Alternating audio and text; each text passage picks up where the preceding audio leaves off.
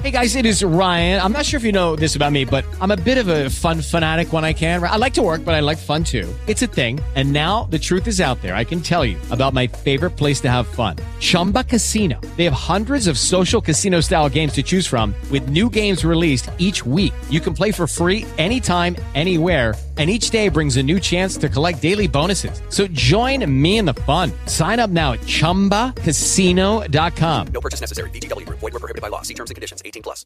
The drug is ice, crystal meth. It is highly addictive. I'm 28 years of age and I've been using meth for 10 years. I'm 25 years of age and I've been using meth for 5 years. The chilling footage of our ice epidemic. It takes everything before it kills you.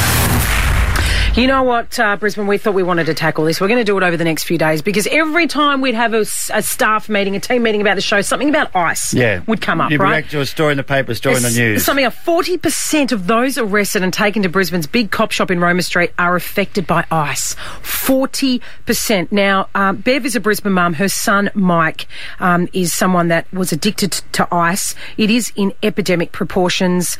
Mike, you've faced ice addiction.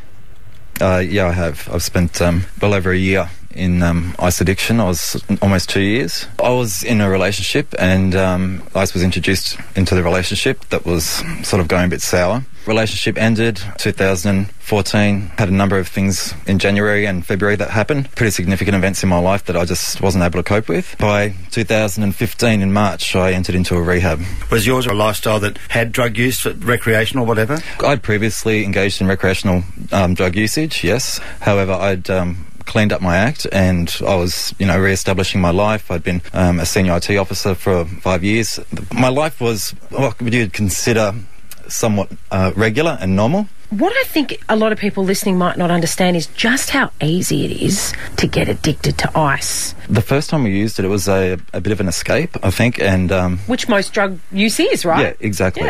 It's a lot of drug usage for a lot of people is used to suppress some sort of emotional issues that you can't deal with. As a result, when you actually get off the drug, well, not many do. It's only about 2% of ice users that actually get off the drug. Oh, that's tragic. It's an alarming statistic. I mean, we look at about 27 youth a day between 15 and 24 that are picking up ice in Australia. As a result, addiction happens very quickly because the potency of ice these days is anywhere from 75% plus. Years ago, it was around about the 12 to 15%, and that's why we're seeing the effects on people and the society has increased exponentially. Bev, you're the mum, you're watching your grown son, and he's been in a relationship, got a successful job. What were you seeing happening? When did you start to twig that something might not be right? I could see a lot of things he was doing that wasn't normal, like dysfunctional things, and his attitude and his aggression and mood swings were very frightening. It was always verbal. It was never physical. He never attempted to harm me in any way. Verbal abuse was horrific. At what time, Bev, did you think, okay,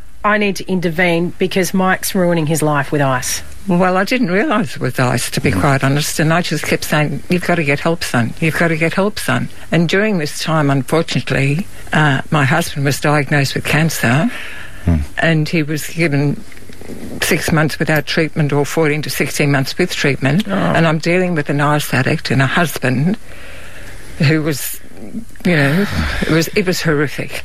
And I honestly, as I said, I didn't realise it was ice, and I just kept, please, Mike, get help. But at the same time, he was trying to be with his dad and trying to do what was best. I mean, he'd go to the hospital and sit with him at the night time and read to him and things like this, and it was very emotional. It was very hard.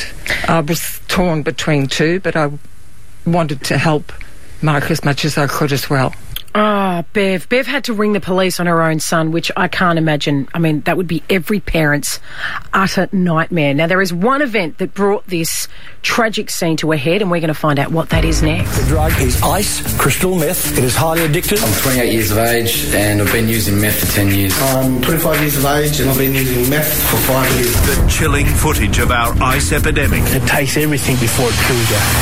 We're very grateful to have our guest, reformed Brisbane ice addict Mike, and his mother Bev, who just told us she faced ice addiction for her son at the same time as dealing with her husband's diagnosis and demise through cancer. Mike, there's a great quote where it says that the only time that we will change as human beings is when we get fed up with our own BS. Yeah. Was there a moment for you where you just looked in the mirror and went, nah, I've got to get help? To be honest with you, my usage went through the roof. I was, smoking and injecting ice at the same time. Wow. So you just wanted to numb yourself? Completely. I wasn't handling it. And I never looked in the mirror and thought, I've got a problem. I sort of justified it in a way because I was just smoking it at the beginning. Yeah. That's not as bad as injecting it, And when did it move over to injecting?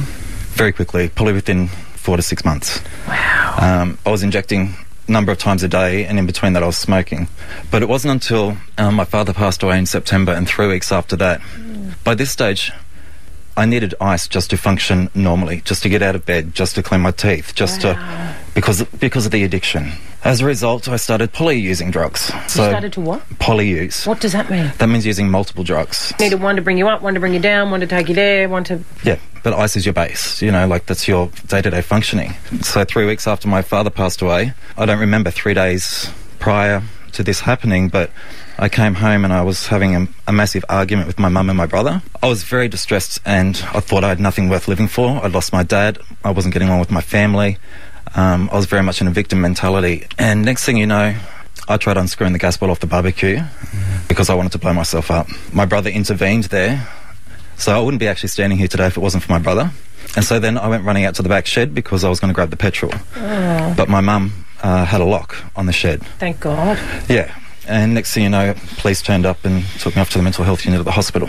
Bev, you're nodding throughout this. You remember that day? Vividly. So clearly as if it was yesterday. It was horrific. I was seeing my son want to end his life, and him and his brother were not getting on at that time, but I know my brother loved him, and that was the last thing he wanted him to do. So we intervened and called the police, and the whole time Mike's in the yard screaming out, call the effing police off, call the effing police off, and blame myself up, and it was just horrific. And then the police did arrive. They were very good. I said I didn't want him arrested or anything, I just wanted to get help for him. He was fired up. That wouldn't have been an easy thing for the police to do. They came along and they spoke to him, and they just handcuffed him for his own safety and for our safety, but at no time was he violent to the police or to us. I think by then he'd come to his senses and realised, but they did take him to hospital to try and get help, and they said, don't come home tonight, Mike. So naturally, Mum gave him some money and said, go somewhere else. 11 o'clock that night, the phone rings and he says, Mum, can you come and pick me up? Aww. I said, where are you, son? He said, outside the hospital. I know I wasn't supposed to do it, your mother. Yeah. So naturally, I went and picked him up. Of course you did. And took him home. And most of the time when he came home after being on this, he'd go away for 3 or 4 days and I wouldn't know where he was. And I'd ring and he'd say, I'll be home tonight, Mum. I'll be home tonight, Mum. And it never happened. But when he did come home, all he would do was eat and sleep. He'd go to bed that night, see you in the morning, Mum. I knew the next morning I'd get up, I'd go down and the bed would be empty. He'd just disappear in the middle of the night. Then be another 3 or 4 days. Bev and Mike, we really, really appreciate you being here with us over the next few days and sharing your story. Stay with us tomorrow after 8 o'clock. We will hear how is it that ICE gets hold of its users so quickly and what it was that made Mike finally seek help. Bianca, Terry and Bob on 97.3. Lucky Land Casino, asking people, what's the weirdest place you've gotten lucky? Lucky? In line at the deli, I guess? Aha, in my dentist's office. More than once, actually. Do I have to say? Yes, you do. In the car before my kids' PTA meeting. Really? Yes. Excuse me, what's the weirdest place you've gotten lucky? I never win and tell. Well, there you have it. You can get lucky anywhere, playing at LuckyLandSlots.com. Play for free right now. Are you feeling lucky? No purchase necessary. Void where prohibited by law. 18+. Terms and conditions apply. See website for details.